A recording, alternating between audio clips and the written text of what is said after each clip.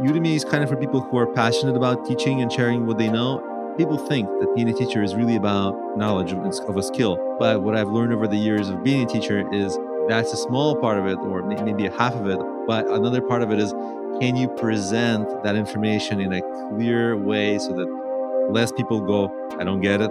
And the course structure is fine. And with Udemy, of course, you have to be good at audio, good at video. There's all these peripheral skills. So it's really expertise, ability to create the audio-visual ability, and also teaching ability. So it's all of those things together what makes a good teacher. You're listening to Ecomonics, a Debutify podcast, your resource for one-of-a-kind insights into the world of e-commerce and business in the modern age. This is Joseph. I'll be presenting a wealth of industry knowledge from interviews with successful business people and our own state-of-the-art research. Your time is valuable, so let's go.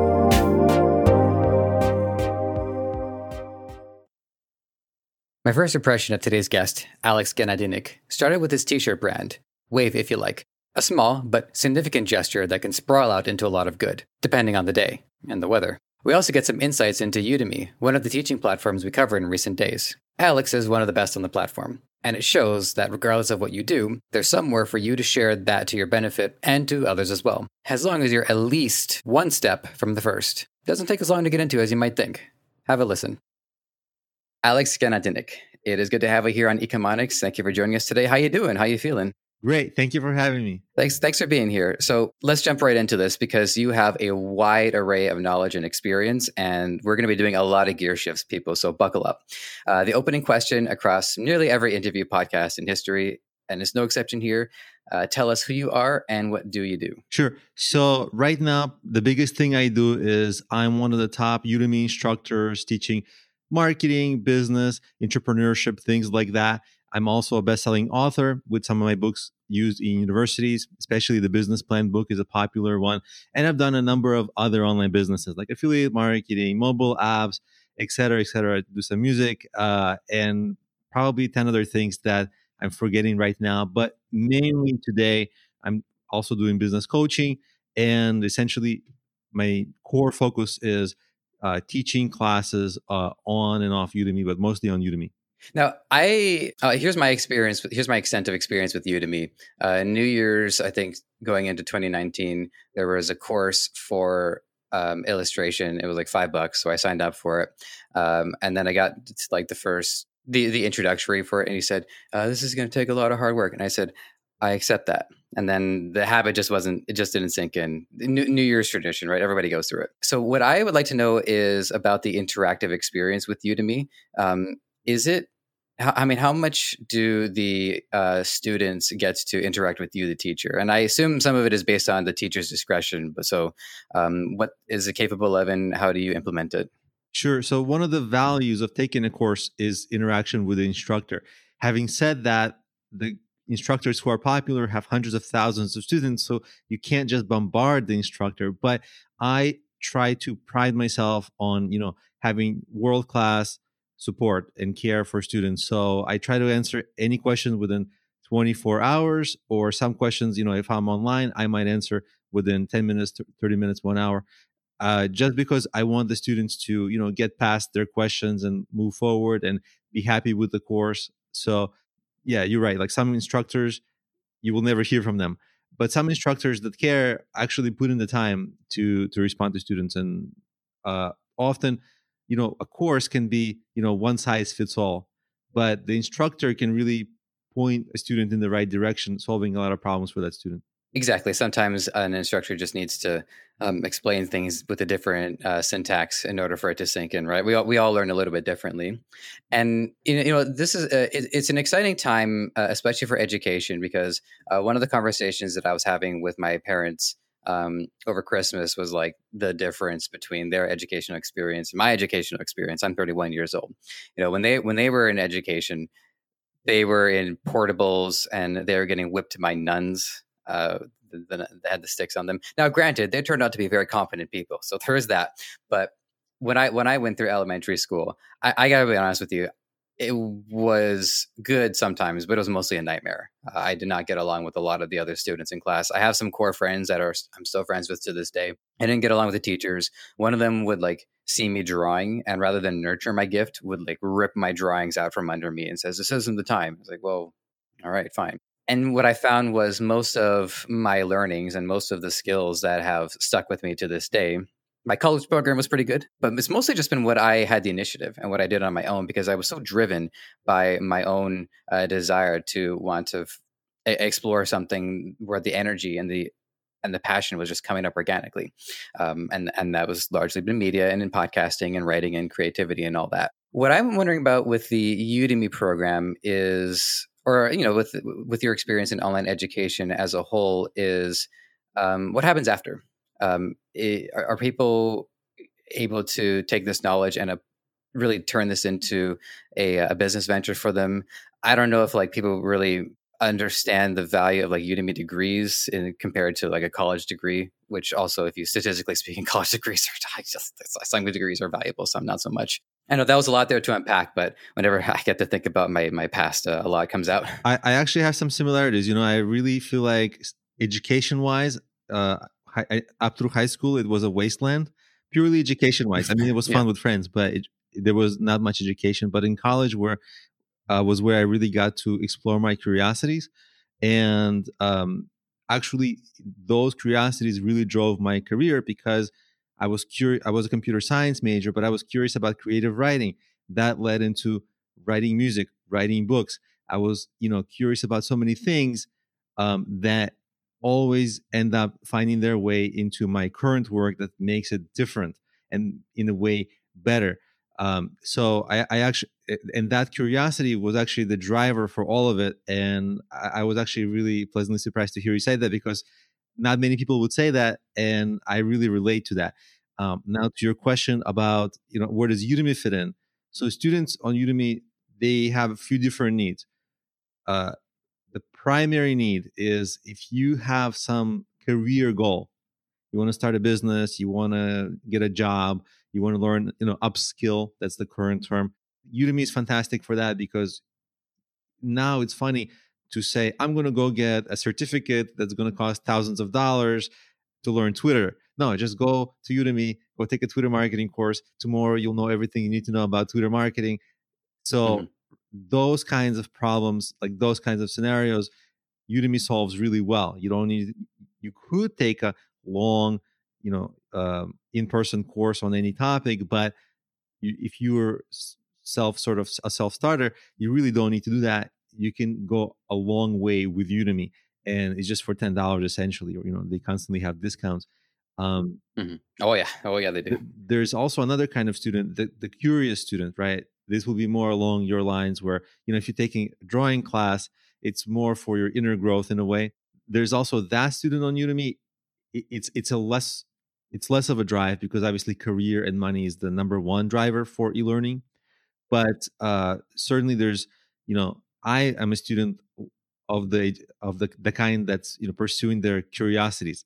Like I constantly take classes on things that are like other people wouldn't, like emotional intelligence or music or stuff like this, that people are like, well, why is this, how are you going to make money with this? And I have to explain to people this is not for money. Yeah, I that's why the distinction I've always felt was important to draw between college and university. I always thought college was a place to learn something in craft or in a trade or somewhere that can get people into the workforce. Whereas I always thought university was more of like the philosophical and the theoretical to really be able to understand something on a deeper level. I don't think that's really what the educational system has conveyed. I think now people see college as a prerequisite for university and university as a prerequisite for paid work, hopefully. Yeah, I would also almost just take a step back and say, um, college or university, essentially it's a vocational school for the most part, right? You're there, you're just kind of training to get a job, but Mm-hmm. it doesn't necessarily mean that you're getting an education. Like you don't know Shakespeare, you might not know Shakespeare or opera Mm-hmm. or writing, and people might say, well, why do I need opera? Well, it's really that's the role of education, is for your own inner growth so that you have a richer life. And I don't know that current education system, the university-based education system, really provides that. If I just stuck to my computer science training, I would get zero of that. Like for the most, essentially almost zero of that, and it had to be on my own initiative. So I wasn't expecting to bring this up, but I've had this theory about educational reform. If it's cool with you, I'd love to talk to you about it. Sure. I know it's my show and everything, but your time is really valuable, so I just wanted to buffer that. So I was saying, how my parents had their experience, I had my experience, and my parents' generation, they made improvements to the system, so I didn't have to go through what they went through, and I feel that my generation should do the same. And what I want to see in schools is, I think the grading system is effective in helping people have like a tangible sense of where they are. But what I don't think is effective is the pressure to accomplish all of that within a year, given the vast disparity of people's educational and intellectual strengths and weaknesses. So what I would like to see is more of like a community center version of it, where people of any age, frankly, okay, maybe you separate the kids and the adults, but can sign up for a grade level class, take the class at their own leisure, and look at education and school as more of like a lifelong pursuit. So I want to apply for a job. I need a grade 12 level math right now. Frankly, my math is probably grade 3 right now anyways. So I got to go sign up for math classes. I show up to school once a week on a Thursday evening, and my classroom is people all over. You have whiz kids who are like excelling. You have people who are not only learning math, but they're learning English. So they're just trying to absorb whatever they can absorb. And you walk away meeting people with vastly different experiences. And I think it's a lot more enriching that way. So that's what I would like to see in the education. You're welcome to comment on that, but I'd also like to know if you've had any thoughts along these lines of what you'd like to see happen to the educational system. I don't know that I have ideas that are of any value, that that are outstanding ideas in this, that are too worthwhile. But what I notice in my work is that I spend a lot of time with people who are adult learners, who maybe like didn't pick up some skills early on, and this is all kinds of skills, largely personal development skills. So what I work with people on is like, people who have, like, for example, confidence issues. And this will come back to your points. Early on, like during their high school and early college, they don't speak up. They don't show their worth. And the teachers don't know to help them with the thing that they're good in. Whereas the louder kids, the more confident ones, the stronger ones, there's a kind of a hierarchy in school. They get they get more of the attention. It's not necessarily that they're more talented, but they're more out there, and they get more attention. And of course, teachers know, here's how we're going to help you. And a lot of the quieter kids, maybe just less vocal, less more less confident, they just don't get that support, and they don't realize, as they grow, they don't realize their own strengths, because internally they kind of have a voice saying, I'm good at something, but it doesn't get reflected back to them by the education system, just because the education system doesn't actually even know that this kid maybe wants to excel at something. And actually, this was the case for me. Like, I had all these things I wanted to explore early on, but I was so young, it was only a faint voice. I didn't know how to express to my teachers or anybody that I want to do this and I want to do that. And so I just nobody did that for me. And I only realized, oh my God, like, I would have realized so much more potential if there was a way, for me to communicate that somehow, by some miracle. And I notice a lot of really intelligent people, typically they are the quieter ones. And typically this is their experience in school, is that, they kind of have to play catch up later to realize their potential. So I don't know if I have a great solution for this, but I notice this trend repeating itself time and time again. And it's a little heartbreaking, because the people who, kind of have potential aren't realizing it. And and in a way, help is so close, but yet kind of so far. That's really maybe a really long way to express one thing that I think is interesting that I see. Yeah, it brought up a couple of thoughts on my side as well. One of them is that I don't know if it's as advantageous to introverts or extroverts, because the more extroverted ones will run afoul more of the teachers anyways, and depending on their own charisma and strength level, they might end up running afoul of their peers. And then you have introverts who are just trying to survive, 6 to 8 hours in classroom, keeping their head down. Hopefully, they don't end up being the center of attention in a way they don't like. One thing I will say, because I've had a couple of friends in the past who were definitely more of the extroverted type, where they would have no problem speaking out more often and expressing themselves more often.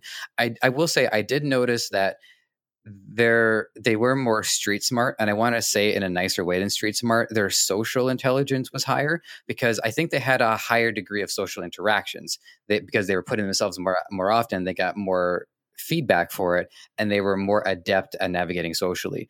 So one of my friends, he was great on Tinder. Like he was great at hosting parties, because he was socially intelligent, and I'm more than happy to grant him that, because the results spoke for themselves.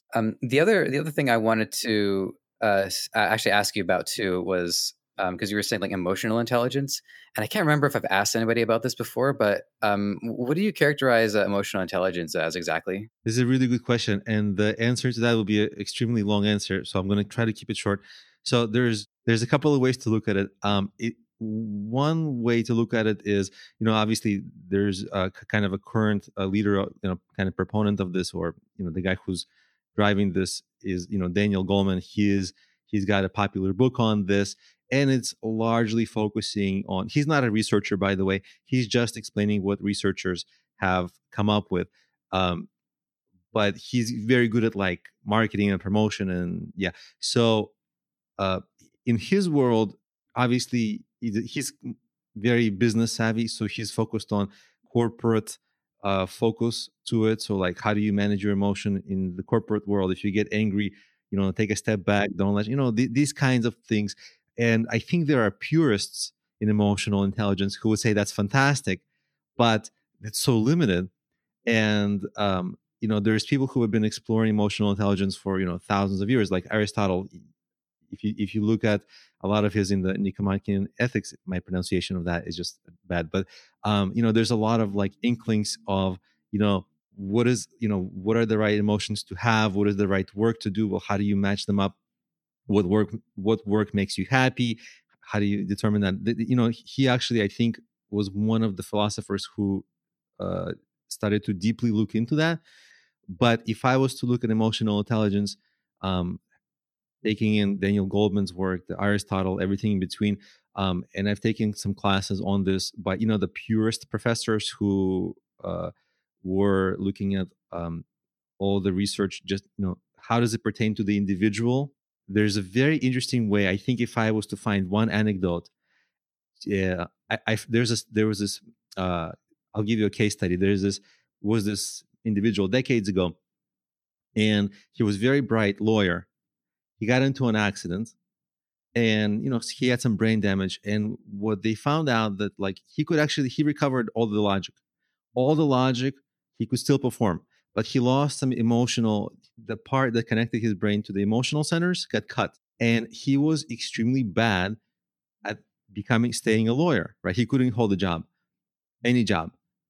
And people, the scientific community got curious with this guy. Like, he retained all the logic. Why not? And what they really determined, and I think the main researcher was that Tony Damasio. I'm not 100% sure on the main researcher, but if anybody wants to look into that, but the finding was that even though we think that our decisions are logical, how do you know A or B is better? That's emotional. Hmm. And when you lose that emotional input to every one of your decisions, that's showing how deeply how deep emotions control us. Right, we think we're logical, but in every even logical decision, to know is A better or B, that's emotional. And sometimes Hmm. emotions make our decisions. Like, if you have a chocolate in your one hand and a vegetable in another hand, even before you had time to think about it, and even before um, any logic has happened, your hand is pulling towards the chocolate, right? You know what you like better. And just regarding brain chemistry or structure, the part that process the processes the emotions is it's lower in the brainstem, the amygdala, uh, Mhm. and obviously there's related parts. And I'm not a brain scientist by any means, but the part that does the logic takes a little longer to fire. So it's the first trigger is your emotions, and so the emotional intelligence, like really, it is most of our what our day is made up of is the emotions. And the more we sort of focus on them and take control of it rather than it of us, um, the more interesting sort of like our lives can become, because we start to control them more. So there was one observation I unearthed from that, which is how you were saying that the majority of decisions can be emotional over logical, and yet one might think that they're making a logical decision. And what I thought was, if someone is making a logical decision, what they're trying to do is decide between the positive outcome and a negative outcome, and the positive outcome should make a person feel better. So I think that right there is the thought process from okay, well, it seems logical to. Well, I mean, I was trying to putting myself in Spock's shoes for a second there, just trying to think of like what would be like a Star Trek example of that. But yeah, that's fascinating. So I wanted to get back to just something I wanted to ask you about with Udemy, and then we'll shift gears. One of them is actually one thing real quick, because I didn't write this down. But how many classes do you have right now? I think it's something like 130 now. 130. Okay. So how are you dealing with the assuming this is an issue, the pressure to update them as just in case the information needs to be brought up to speed in case something ends up not being relevant? Is that something that you've run into? Yeah, so it's a big part of what I do is actually improve existing classes instead of creating new ones. And I'm constantly telling myself, this month I'm creating 0 new classes, just focusing on improving my existing classes. And when I say that to myself, I'm totally honest with myself, and then I end up Mhm. creating more classes. This has been going on for years, and that's why I have 130 classes. but but but it is still true that maybe half of my time or most of my time is spent creating improvements in my current classes, because I do keep them updated. And there's all kinds of updates, sometimes necessitated by changes in, let's say, it's the SEO class. There's changes every few months or so. But sometimes students point out, oh, the audio in this video is not so good, so I have to go in and fix that. And then it has to still fit with all the other lectures. And other students complain about, hey, you fix that, but create another problem here. Mhm. So there's a lot of this. And this is actually, I think, in all business world or startup world, or even mobile apps, when I worked on them, it was the same principle. There's, as the entrepreneur, you want to over feature, you want to build, you want to create stuff, and it's less fun to test and fix bugs. And but actually the product really blossoms and improves after testing and all the boring things: testing, improving, retesting, and you would think like, oh yeah, I tested it already, it's great. And then somebody starts complaining, no, there's still a problem. And I think it can't be. Then I go and look, and yes, it can be. So and I literally am dealing with this, like literally today I'm having this issue where some audios, there are a million things can go wrong. And so I definitely allocate a ton of time to improve existing courses. I just put myself in the position of an instructor myself for a moment there, and I just pictured somebody would send me a message just simply saying I don't get it, and I feel like that would just make me want to throw my table out the window. There is a lot of this, but sometimes you get feedback from students that doesn't make sense. And the earlier me would be like, it's the student's fault. But the current me would be like, probably if they don't get it and they can only express that they don't get it, I just wasn't clear enough. And so my Hmm. question to them would be, which lecture, what was wrong? If they give me at least the lecture, I'll go literally go and watch the video, put myself into the shoes of the student and see, was it confusing? Oftentimes, I probably maybe skipped some things, wasn't thorough enough, didn't show a thing. So I'll refilm it, and I'll actually send a thank you to that student saying, hey, I did make the lecture better for you and Mhm. also for everyone in the future. So thank you. And it's important to get that feedback in aggregate, and then it's probably better for your energy expenditure to then fix that video, because then otherwise, if you can solve the problem for tens, if not hundreds of students, one speaking out, but 100 of them aren't saying anything, then that's probably a lot better on the psyche. Yeah, exactly. Like if one person said something, you can bet 50 people experienced it already.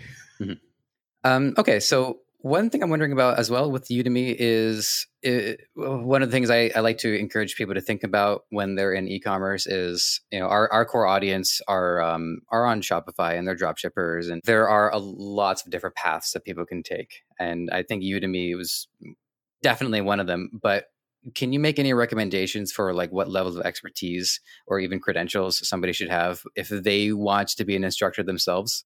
I think the theoretical answer is you should be a super expert professor, but most people aren't. And Udemy is for people who aren't that. Udemy is kind of for people who are passionate about teaching and sharing what they know, and also are like a good intermediate level. Like you should definitely not be a beginner. But if you're teaching Mhm. beginners, like if I'm learning chess, I don't need a class from a grandmaster. I need a class from somebody, who has 10 years experience and pretty good at it. 5 year experience is totally fine.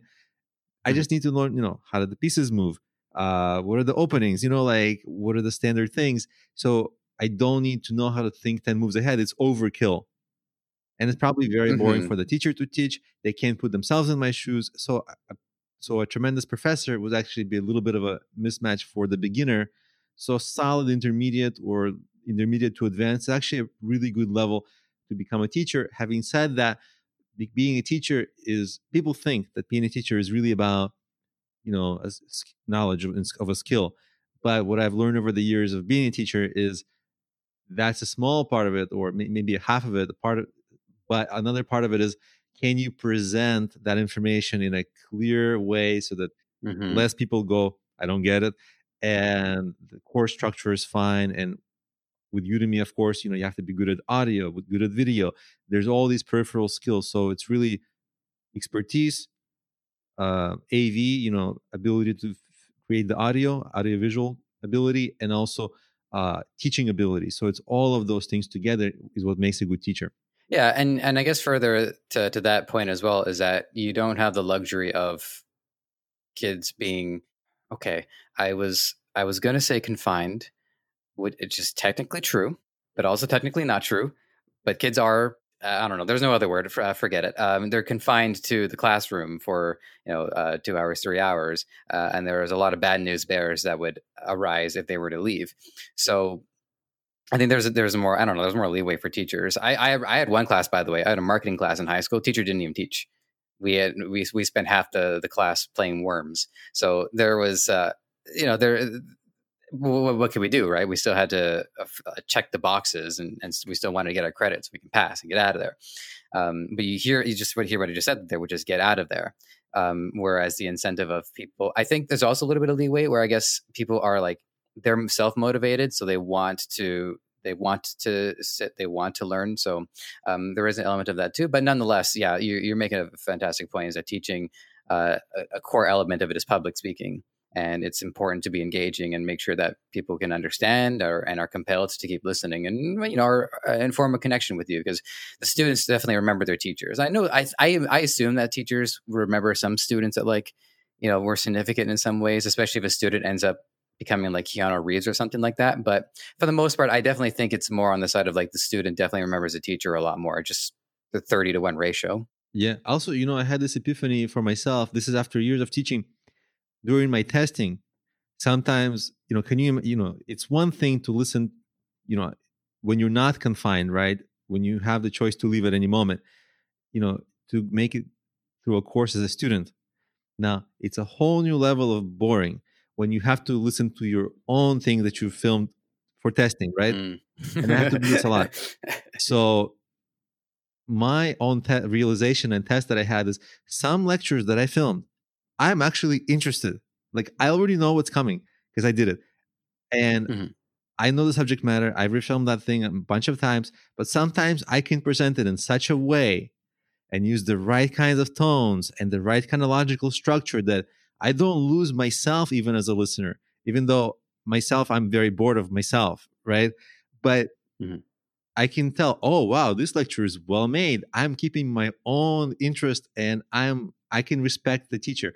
Whereas maybe some older videos or some other ones, they just don't do it for me. My mind drifts and I listen again. Maybe I got distracted. Same thing happens on some part, my mind drifts. So it's really like just perfecting your own presentation as an instructor to some kind of crazy level that I didn't even think was possible.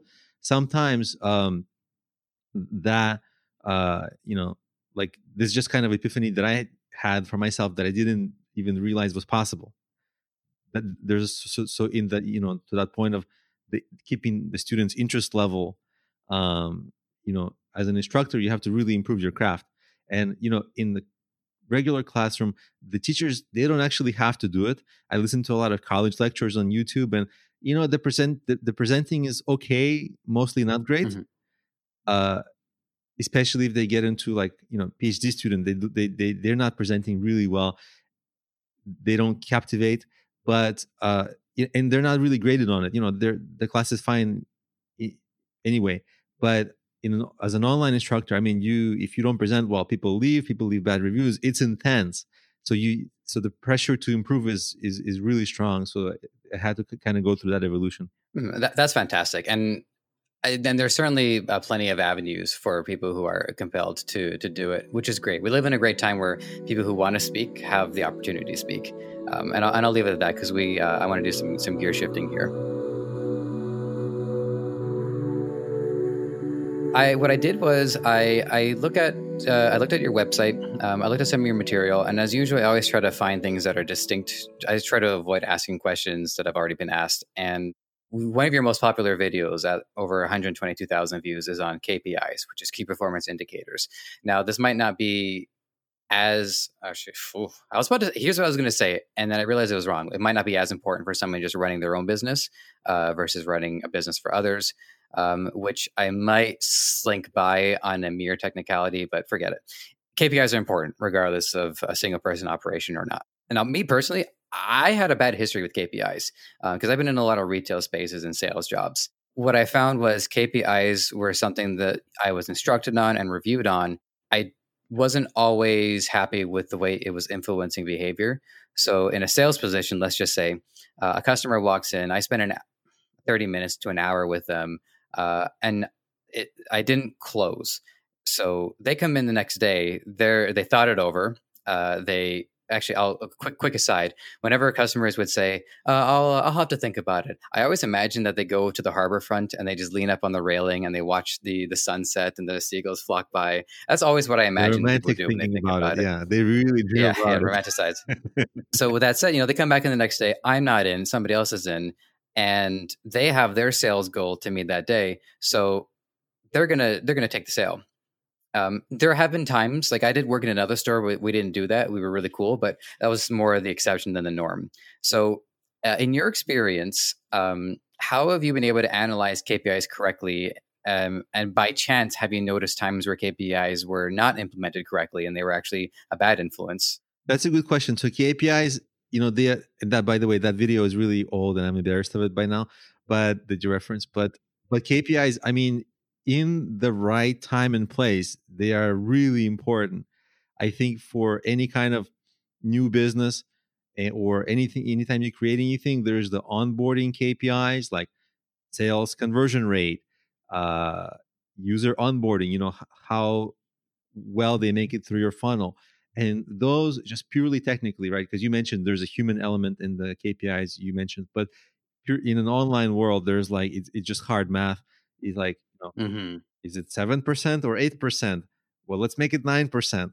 And they're really important to track because, in a way, if you can't track, let's say, your marketing effectiveness or your action, well, if you can't track it, that's KPI. If you can't track it, how do you make a decision on top of how do you make it the next decision that you're flying blind? So in some sense, you can't deal without it.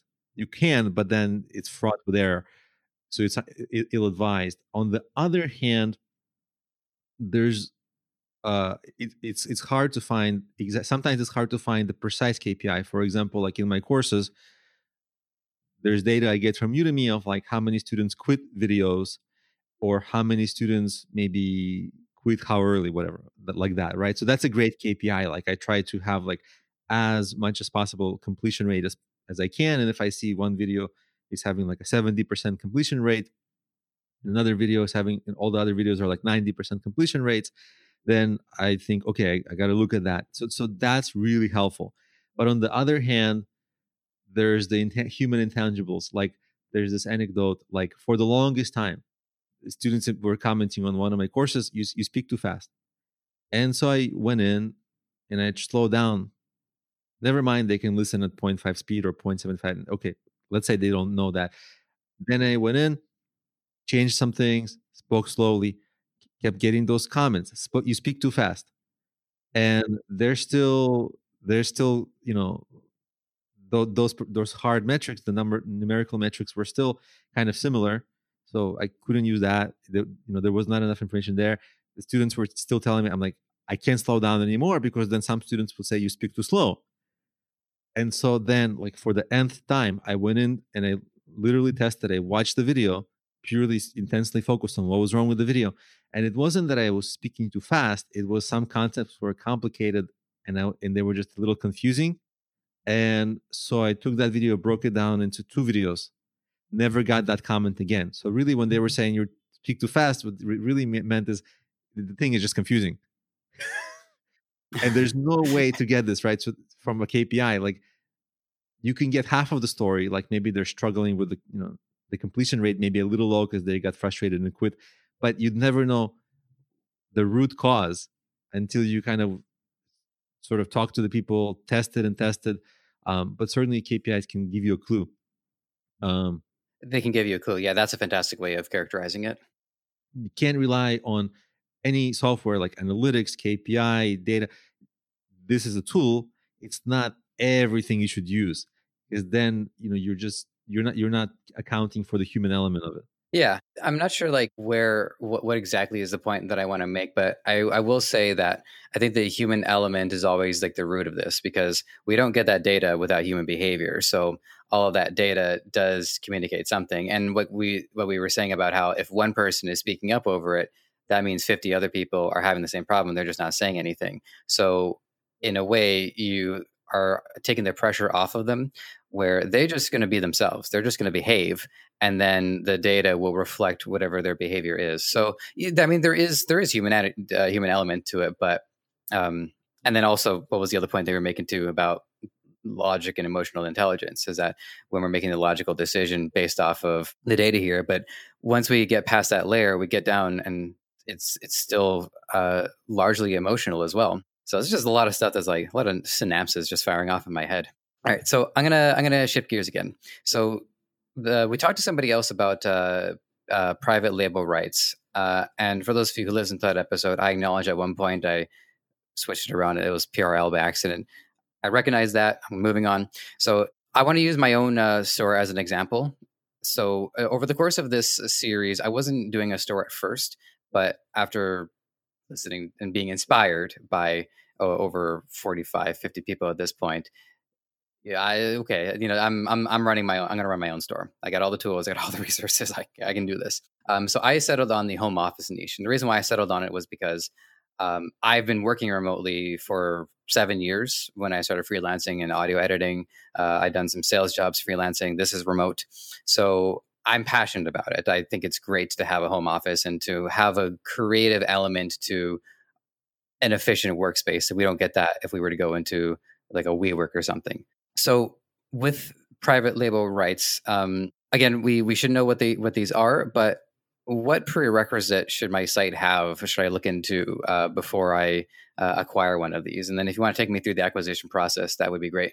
Are you talking about specifically about my courses, private label rights? Well, or I did look through the list of them, but I didn't like absorb which ones exactly were relevant to me. So if one is relevant, that would be fantastic. But I didn't mean the question in general.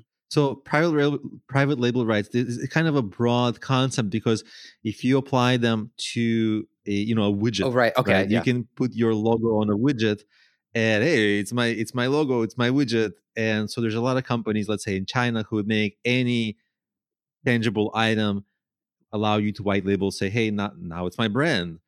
But and that's fine, and actually that's the pure version of this private label rights, because you have the rights, they give you a contract, your logo's on it, great. With Mhm. courses it's a little different, because it's never a pure situation like that, because there's somebody presenting. Who is that? Like, sometimes I'm in the video, but even if I'm not in the video, it's my voice. Well, who is that? It's not like you can't say I made it, especially, let's say, a woman licenses the course, it's a man's voice presenting, she can't Mhm. say I made it. Or and probably the same thing for male voices too, if they don't all sound the same. So there is this element of, like, you have to say there is an instructor, the course is made by it belongs to our brand, we partnered, or whatever the phrasing might be. But there is a certain instructor in the course, which that instructor element, like, doesn't uh take place in Mhm. the widget world. So that's a little different. But I think for the home office space, let's say, I mean, the home office space is great because, well, everybody's doing a home office, and there's a whole solopreneur movement that's been around for a while. Now, the corporate world joined the home office space, which is Mhm. fantastic for your niche, because now your niche just ballooned. But I mean, the thing that was the corporate office, all that money Mhm. went to the home office. So for you, that's great. But if you were to pick a niche, let's say like a solopreneur, or even upskill, then approximately half of my courses would apply to your store, right? If you wanted to sell things, um, and so, just like a widget you'd get from China or somewhere, it would be made for you. You can generally, the way my private label rights works, it's pretty simple. You pick the courses you want. Once the transaction is made, you can edit any part of them. If you want to put your branding, your logo on it, that's fine. You can change the name and title, and then overnight you get this content that kind of taken me years to create, and you can get any size library of it you want, and keep lifetime revenue of it, right? So if you can sell, that's really great, because, like, the problem I have is that most of my time is spent refilming, Mhm. creating. You solve that entirely, and all you have to do is sell. If you can't sell, that's a bad experience, because then the problem with private label rights is almost always there's an upfront payment, which is a problem. It's a risk. Um, so you have to prove that your store is able to sell stuff. Once you know that you have a customer base who's consistent, who buy, this is fantastic, because you've kind of, there's always some risk, but not as much risk. And if you can sell, your production cost is low, essentially just the one-time payment, and then you keep revenue lifetime. And I update the courses, so you Oh, get the okay. updates. So yeah, so, like, you know it works indefinitely. So that's how selling courses might work. It's not a common case for Shopify stores. It's more a courses is more a case for, like, if you have like Teachable, those course platforms that allow you to create a course site on your uh website. That's the more common scenario. People come to me for licensing the courses when they have like a Thinkific or a Teachable store. And it's a little less common for Shopify, but I can see how it can work with Shopify. Yeah, because I would say that in its present state, if it was just a drop shipping fulfillment store, I've seen plenty of them, and I know what their game is. It's testing products, seeing what they can turn into a winner, and then they'll move on to other products. And in order for I think for it to be a good fit, the store has to evolve as a brand. And that's something that I definitely want to do too, which is again why it's important for us people to pick niches that they're interested in, that they have passion for. We run stores. If I'm going to run a store, I want to buy the products myself, and oftentimes I do because it's good to test the products out just to make sure. And also, thank you by the way for clearing up when I said that private label rights. I did think it was specifically about courses, but It's much more broad than that. It can be applications. Which, by the way, I didn't actually think about that. I didn't realize that applications could be private labeled or widgets, as you're saying. Well, the like kind of things you can hold in your hand, not necessarily a phone app, but like like any product you might buy on Amazon. A lot of them are. Oh, okay. Well, yeah, sorry. Okay, thank you again for clearing that up. Because when I hear widgets, I habitually go towards Yes, WordPress widgets and plugins, stuff like that. I'm the Okay, old school widget that yeah, yeah. you I thought WordPress widgets was old school, but that's where we are now. You're 2 for 2 on that one. Thank you. Okay, so we're gonna shift gears again. So this one, by the way, this is a question I was planning on asking way before, but you see what I was saying about how these things they unfold organically. So I want to talk about Wave, if you like, which is your store right now. And the reason why I want to talk about it because I think it really reflects a lot of your personality and the positivity that you want to express to others. You guys can't see him right now, but he's got a blue background, and even the choice of a blue background, I think, communicates something versus I don't know if somebody goes with green. Green is a good color too, but I don't know. It just stuck out to me, like the sky and the background and the smile on your face, and it just makes me feel better. Thank you. Yeah, you're welcome. One of the through lines of this program is the origin of a business starts with a personal desire to solve a problem, like with the store that I'm running.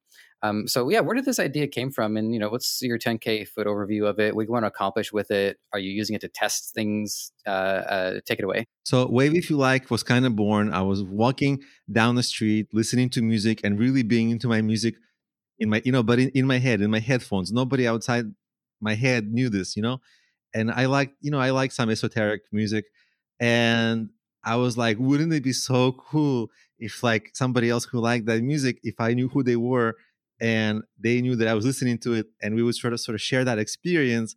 Because if you think of a song or a musician that you're passionate about the most, people tend to be, people who are into music.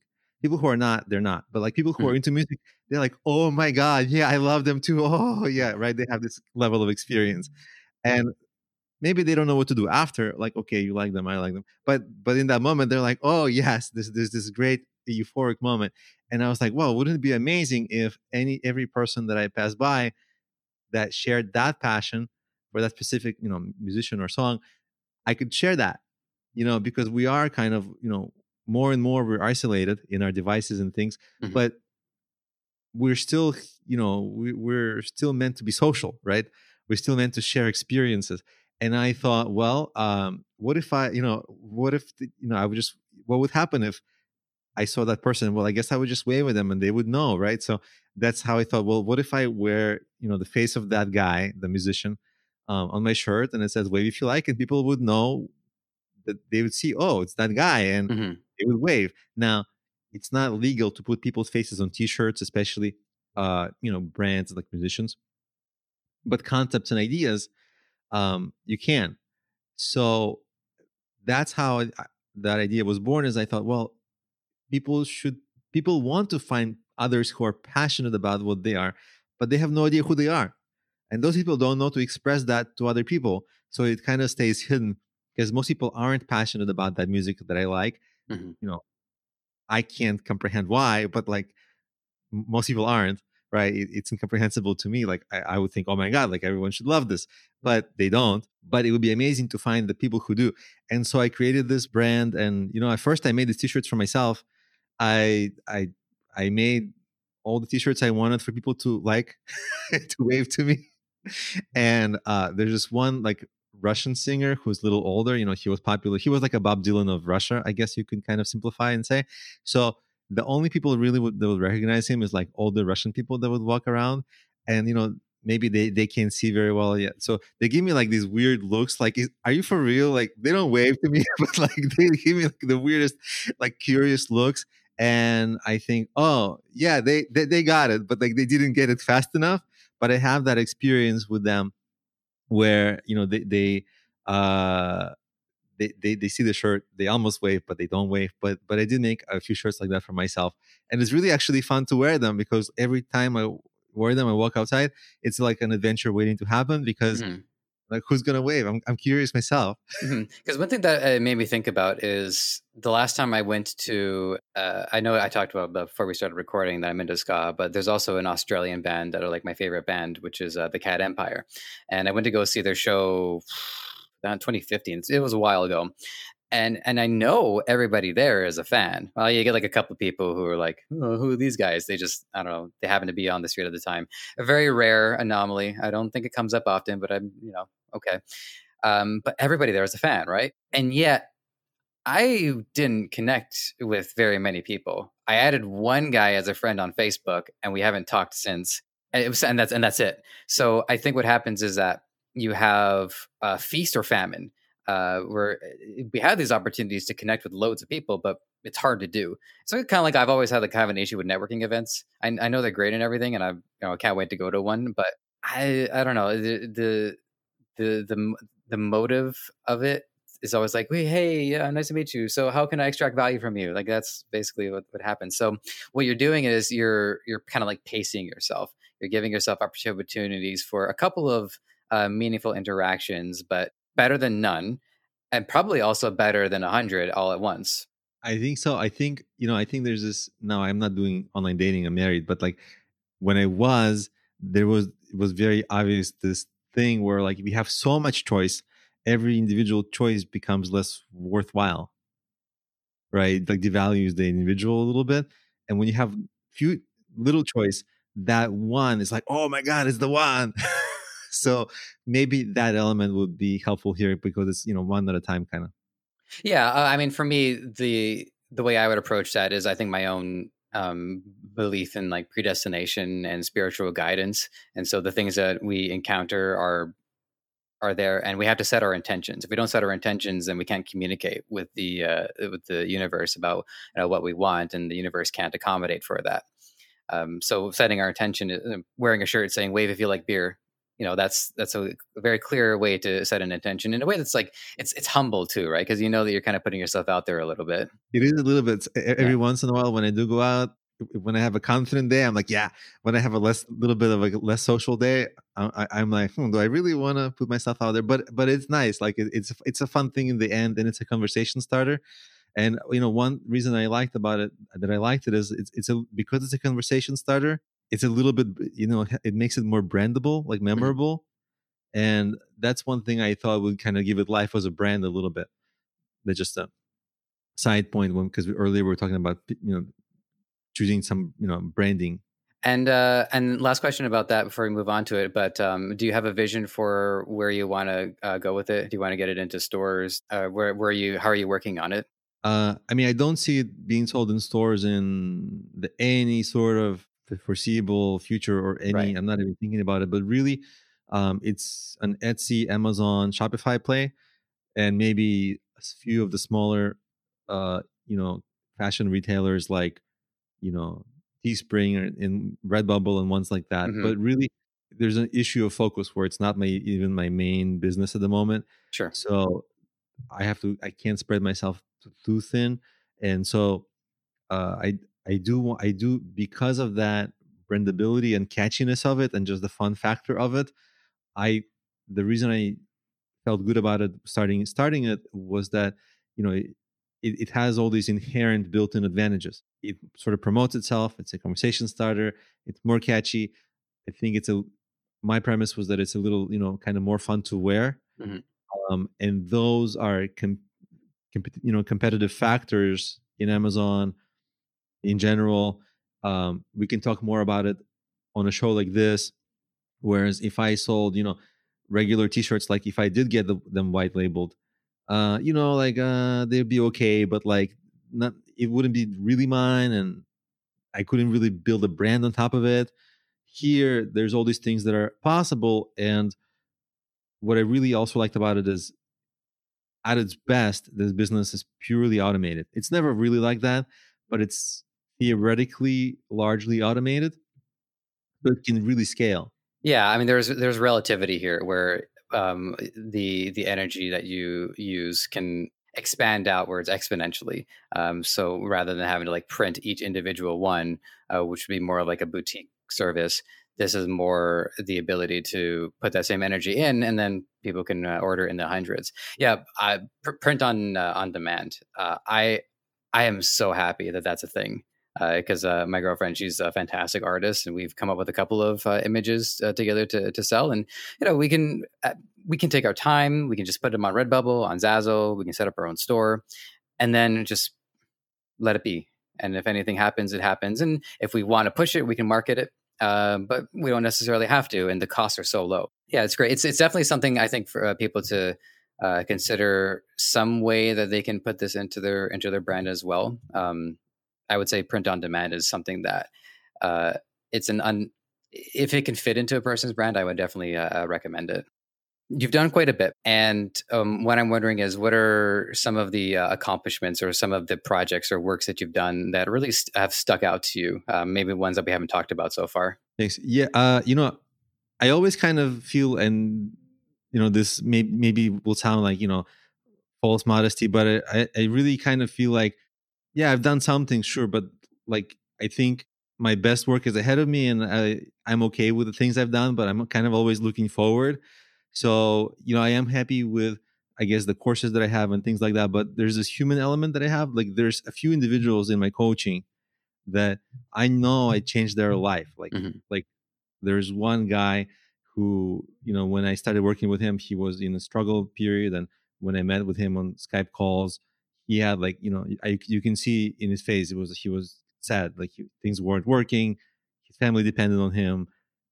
It was like difficult calls. And then years later, I'm not even allowed to say how much money he's making, but what the goal was that he told me, I'd be happy with this amount. Mm-hmm. I believe he's 30 or 40 times that a month.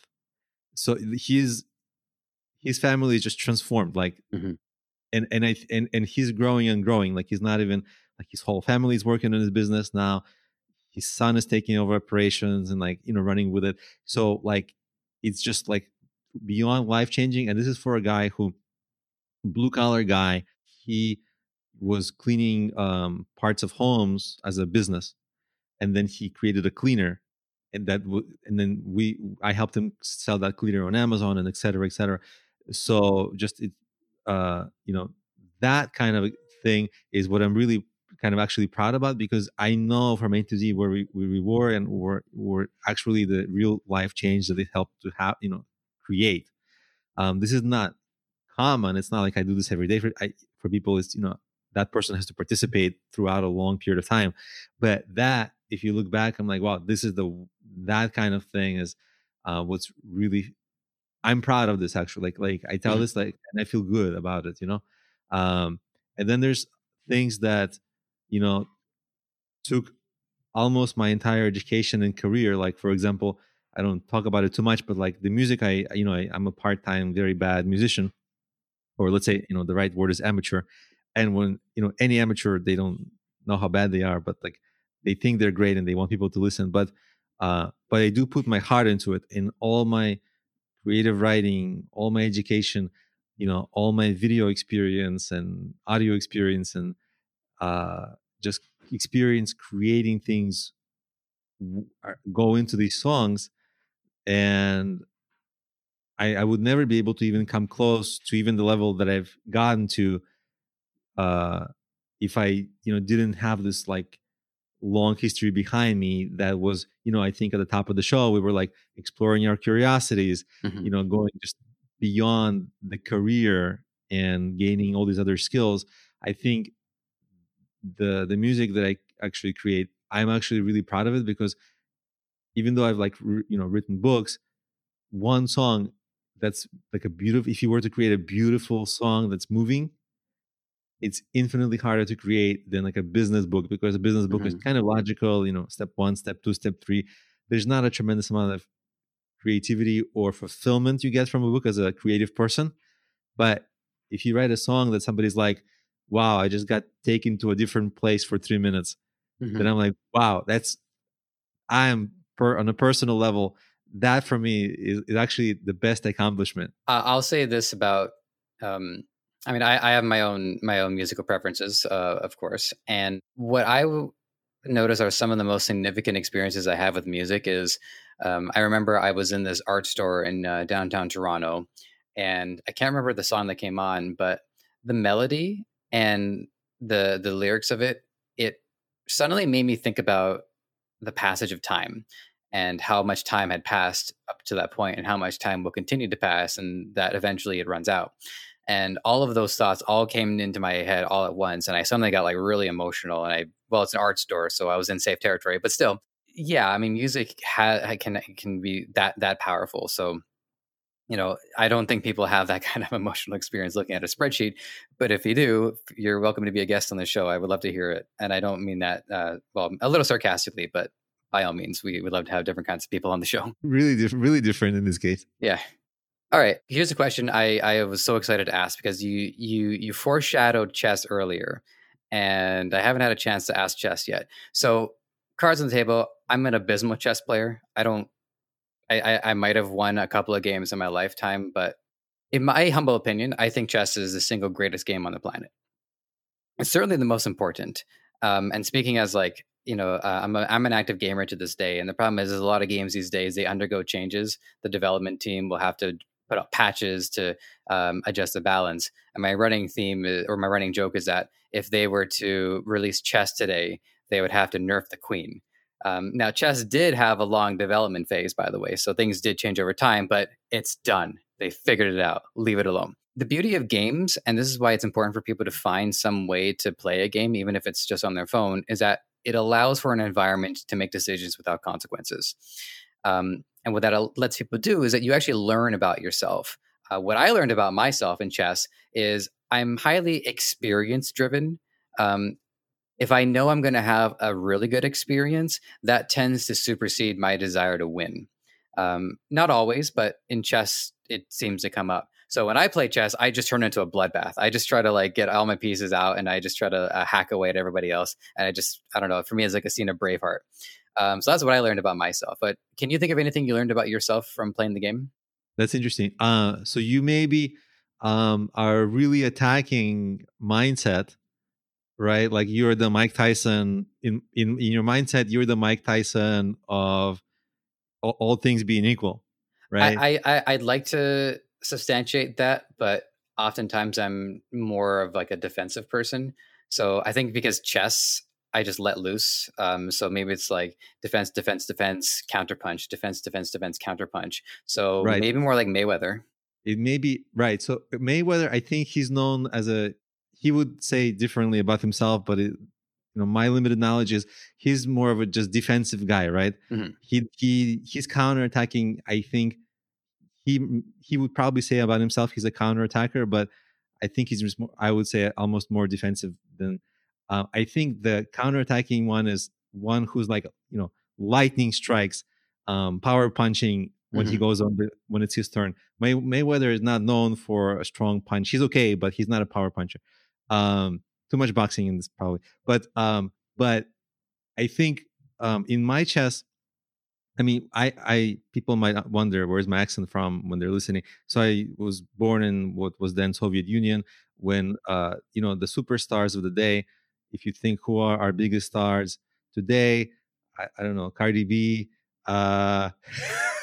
people like this. That's the one we're in right now. Kim Kardashian, they're like the biggest, most known people. When I was growing up, it was Garry Kasparov, like the chess grandmaster. He was revered for his brain, and he was the superstar of my childhood. And actually, he lives in New Jersey, and I live not far, so it's my dream to meet him. And if I ever met him, I would be like, oh. But that's just a side note. But when I was taught to play chess, it was more like think. It's really like a patience of mind thing, because I think you see now you're very popular the fast chess, but it's to a chess purists is anti-chess, because the whole premise of chess is to think. When you think you have a move, keep thinking, think. And the idea is to come up with many solutions and come up with a great solution. And actually, I find it useful now because now there's so much compulsion, right? Anytime you're bored, open your phone. As soon as you open your phone, a million news articles. Oh, right now you're angry at all of them. Okay, bye. Yep. it's the stimuli is coming at such a rapid rate, and we talked earlier about emotional intelligence and waiting for the emotional part of the brain gets triggered earlier and the logic gets triggered a little later. The patience of mind, to me, I think that chess gave me that. With my teachers, like literally, they told me sit on your hands so that I couldn't just grab the pieces.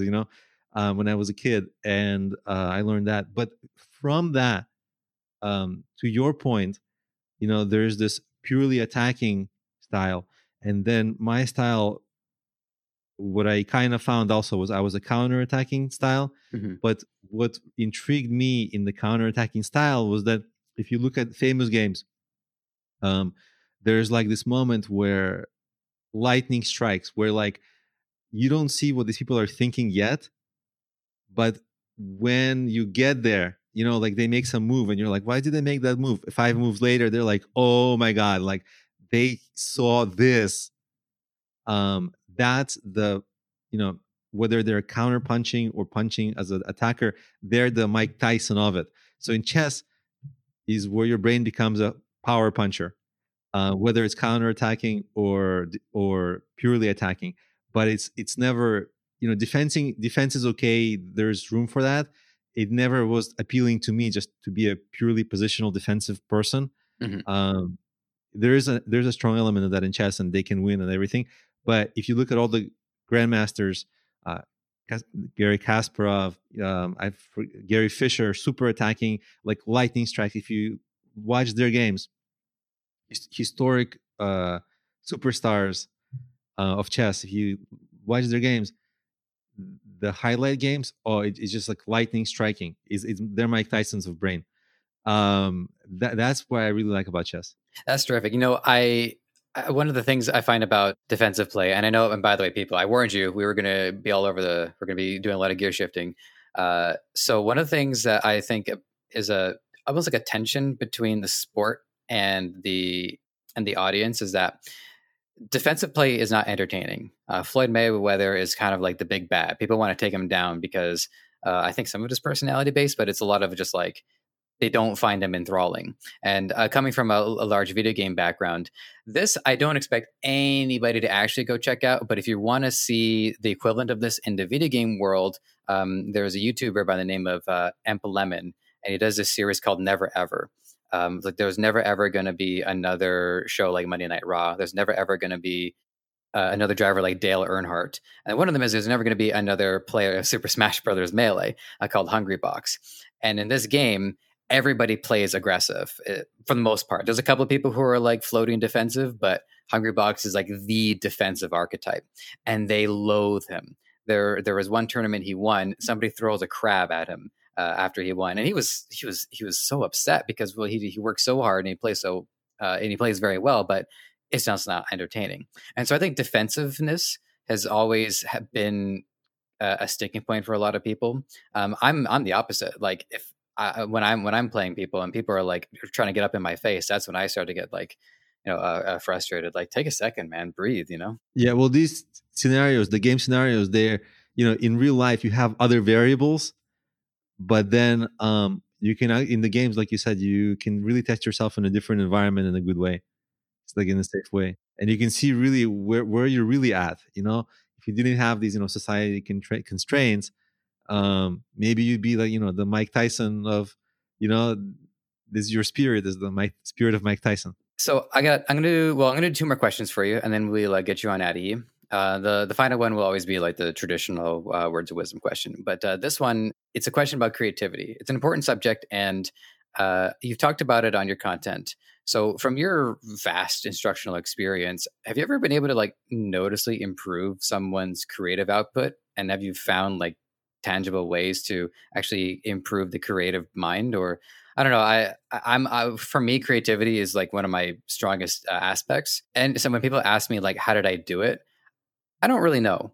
I just kind of exist. Like I just kind of do my thing. I'm being very self-congratulatory there. But if I had a technique I could share, I would. But for the most part, it's really just been like absorbing information, letting my mind do its thing, and then spitting out a result. So I don't know. What have you come up with anything to help improve someone's creativity? I mean, generally people don't come to me for improving their creativity because people come to me for like, how do you start a business? How do you promote a business? Those Oh, sure, sure. straightforward things. But it is my one of my favorite things is the personal development. Like if when people ask me how do you become more creative, I do have ideas on them, but people, for me, I think about that all the time.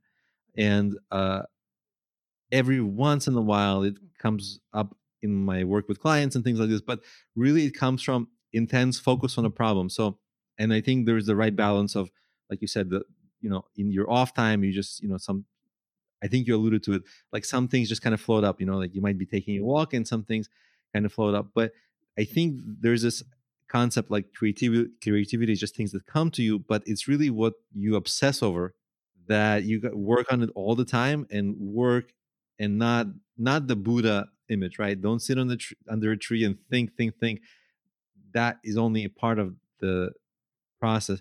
I think part of the process is intense passion about something, intense work about something on a long-term basis. And when you get to a certain point, you start to really start to think creatively in that field. Like a beginner would be creative, but that's because they don't know better. They would just be all over the place. When a person gets to a little bit intermediate, this is actually, and studies kind of try to replicate this. People saw that people are at their most creative where really, these unique ideas might come up, unique accidents, and where people become extremely experienced in something, they get less creative. Because if you were to ask me, well, how do you promote a local business? I would have to do no original thinking. I would fall back into a pattern. Like, oh Aha. yeah, Google local, do this, da, da, da, da. Okay, here's your steps by, right? It's great for whoever's asking me because I know the steps, but I don't have to think, so I'm not forced to think. So in the intermediate level, this is where a lot of the creative work happens. And when you are pushed, when you need to make something better, right? Like if cars now are fine, then they're fine. But the problem for every car manufacturer is that their competitor is getting better, so they have to get better, and so they come up with innovations, and so there's this push for innovation.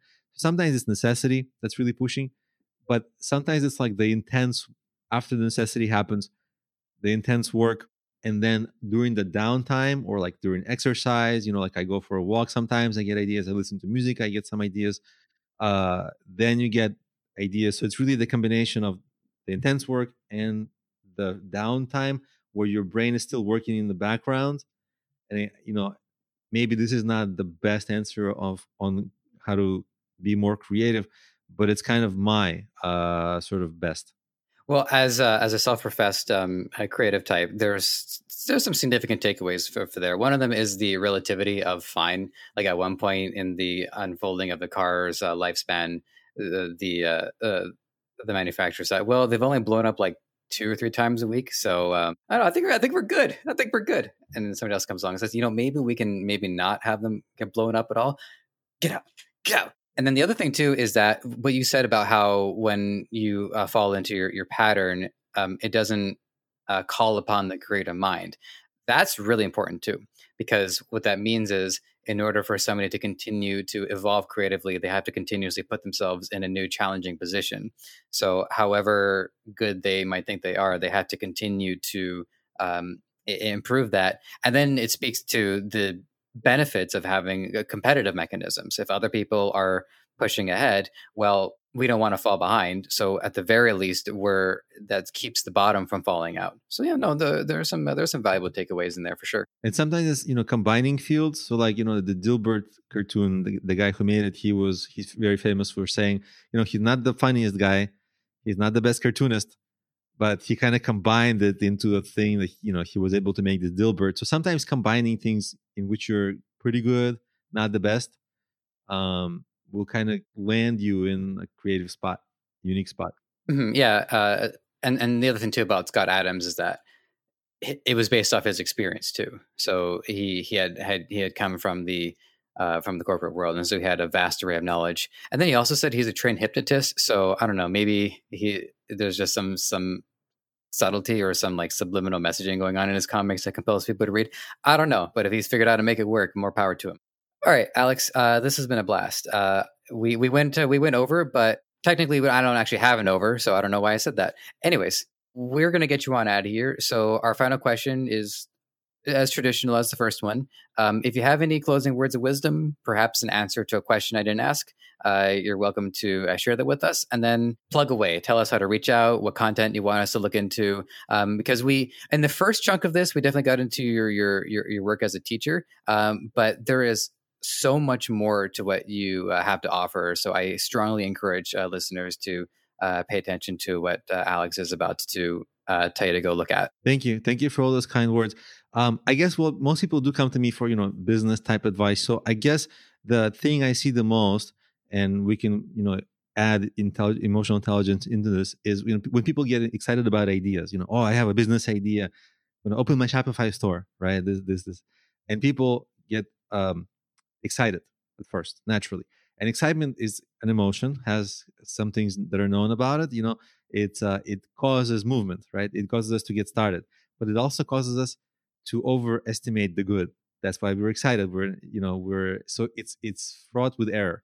Not to say that it's to be enjoyed. It's a really great emotion. We don't always have it, especially in 2020 in quarantine. It's not a lot of excitement, but so it's to be enjoyed, but it's to be understood that, hey, okay, there may be some errors here.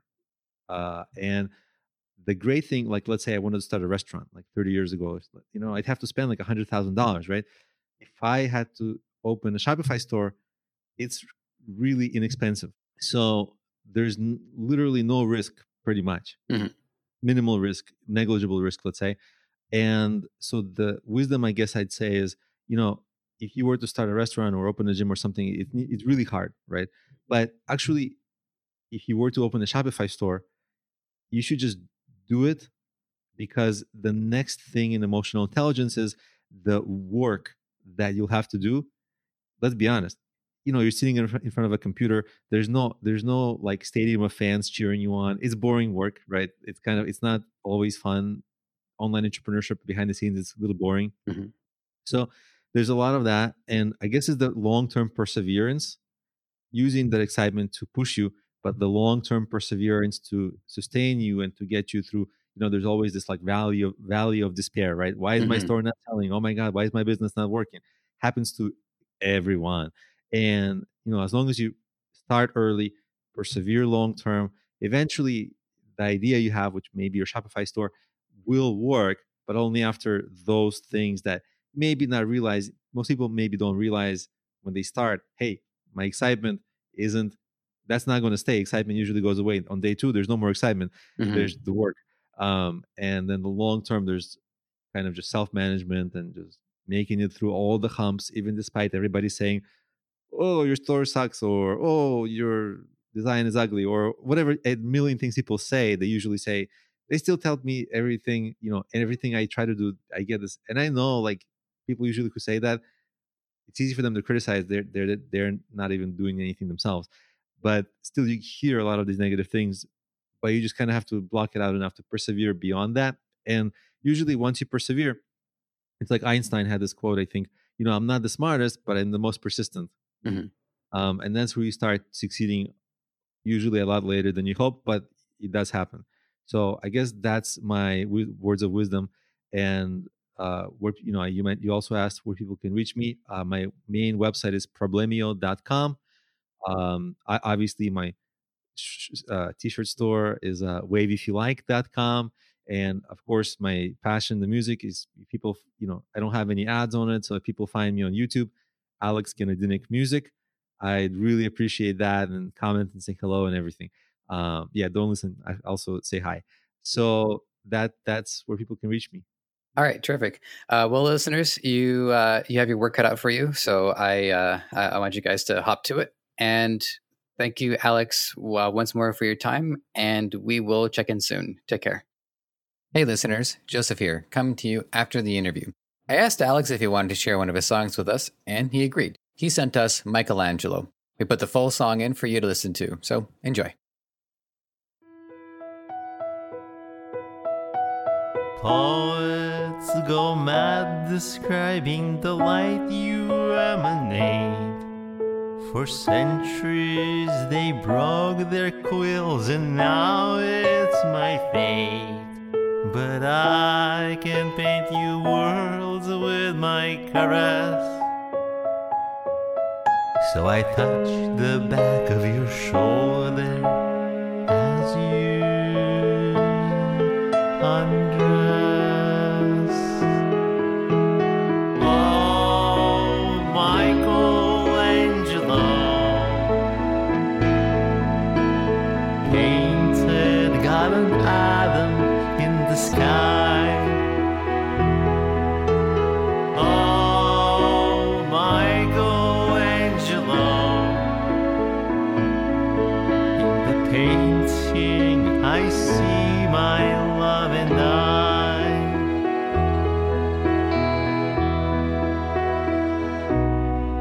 My fingers gliding along your silhouette.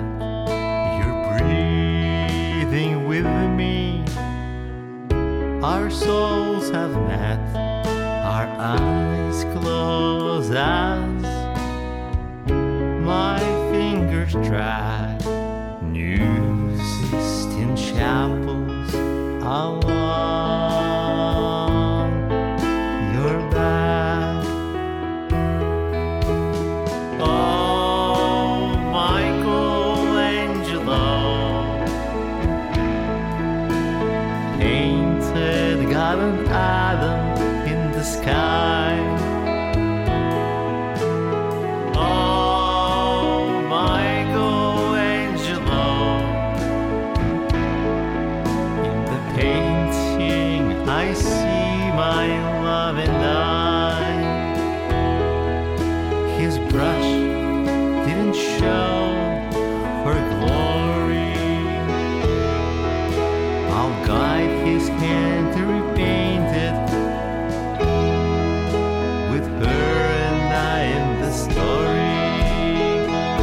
And we'll surrender in ethereal sublime,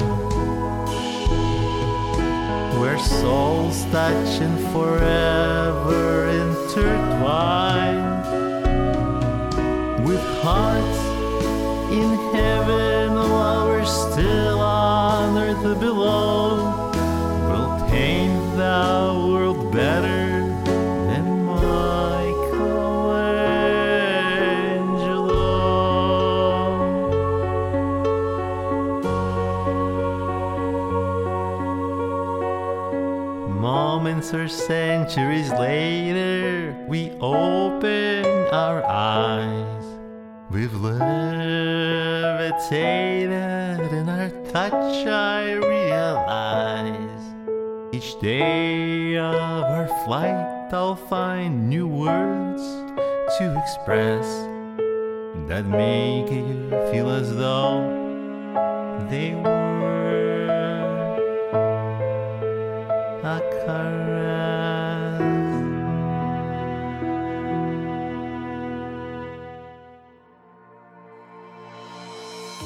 Thanks for listening.